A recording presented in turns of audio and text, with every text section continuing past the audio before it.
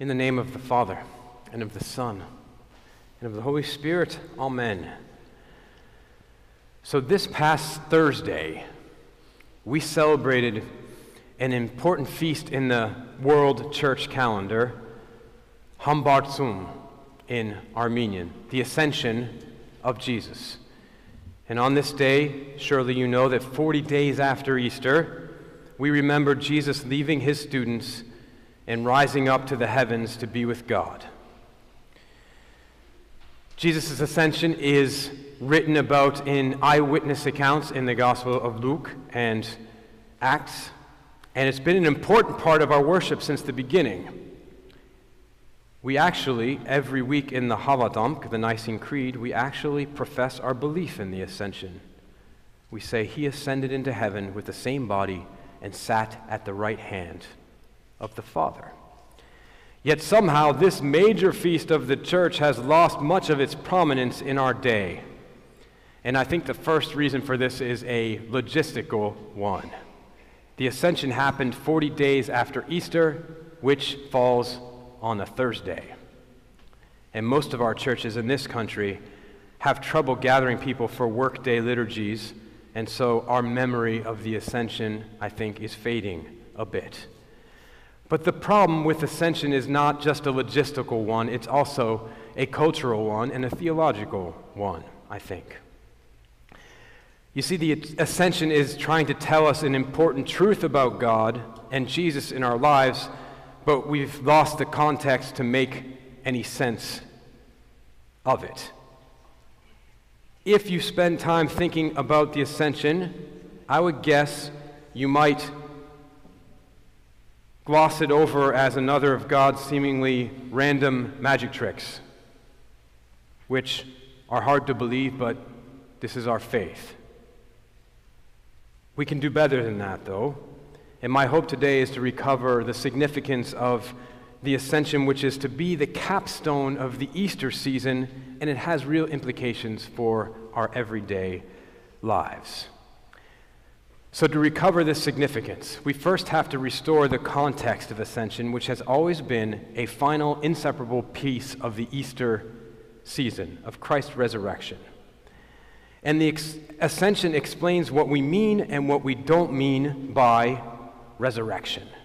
Well, you might be saying to yourself, Der Hovnan, we know what we mean by the resurrection. We all know that Jesus was the only man who died and who rose again. But wait a minute. What about Lazarus? He died and rose again. What about Jairus' little daughter? She died and rose again. Well, wait a minute. And for that matter, actually, it's not uncommon for people to die and to rise again, right? In fact, that's the main premise of all those books we mentioned last week, like 90 Minutes in Heaven.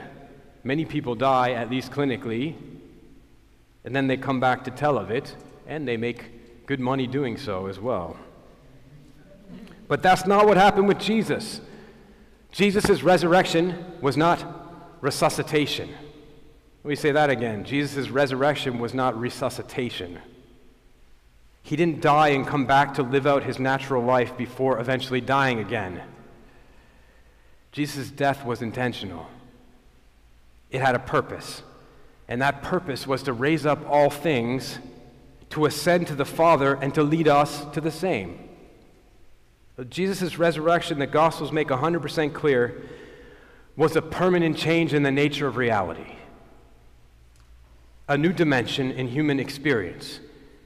That black curtain of sin and death which befell humanity and which still constricts and corrupts us to this day has been broken through by Jesus, ushering in new possibilities, new life. Succinctly put, the ascension guards us from seeing Jesus' resurrection as any less than what it is. It wasn't a medical miracle, it's not a metaphor, and it's not a magic trick.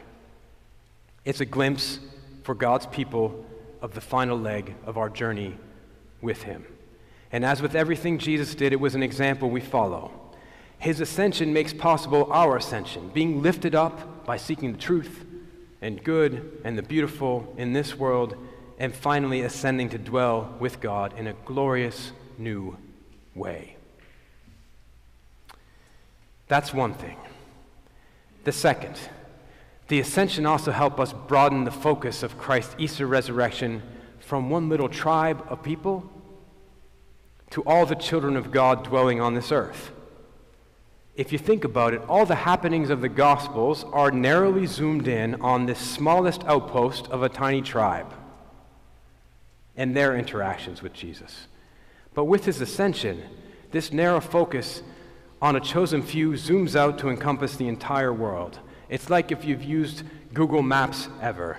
If you're viewing your little neighborhood and suddenly you zoom out to see the entire world. This is how the Gospel of Luke tells it.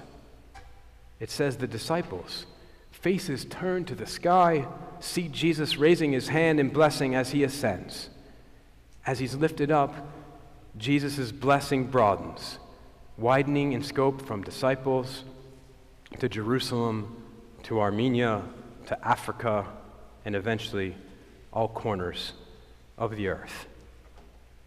So now we've seen that the ascension helps us understand the full reality of Easter and how it broadens its impact. And to conclude, we'll look at how the ascension provides a calling to all of us who are God's future generations. What Jesus did by leaving his disciples and the world in such a grand way is to provide us maximum space, all the way up to the heavens, to grow into our calling as Christians.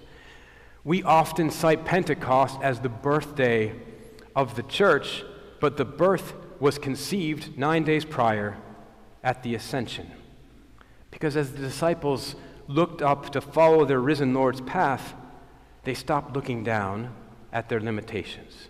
They stopped looking down at each other, and they began looking up together to fulfill the great mission which Jesus had left them and us in his wake. So just as those disciples looking up to the sky that day, I pray that we might receive the mystery and the richness of ascension afresh today. May we lift our minds to see that Jesus' death and rising was no scientific or spiritual anomaly, but it was actually the final step in God's long plan to reform all of reality. May we expand our vision to serve not only our family or tribe, but all of God's children.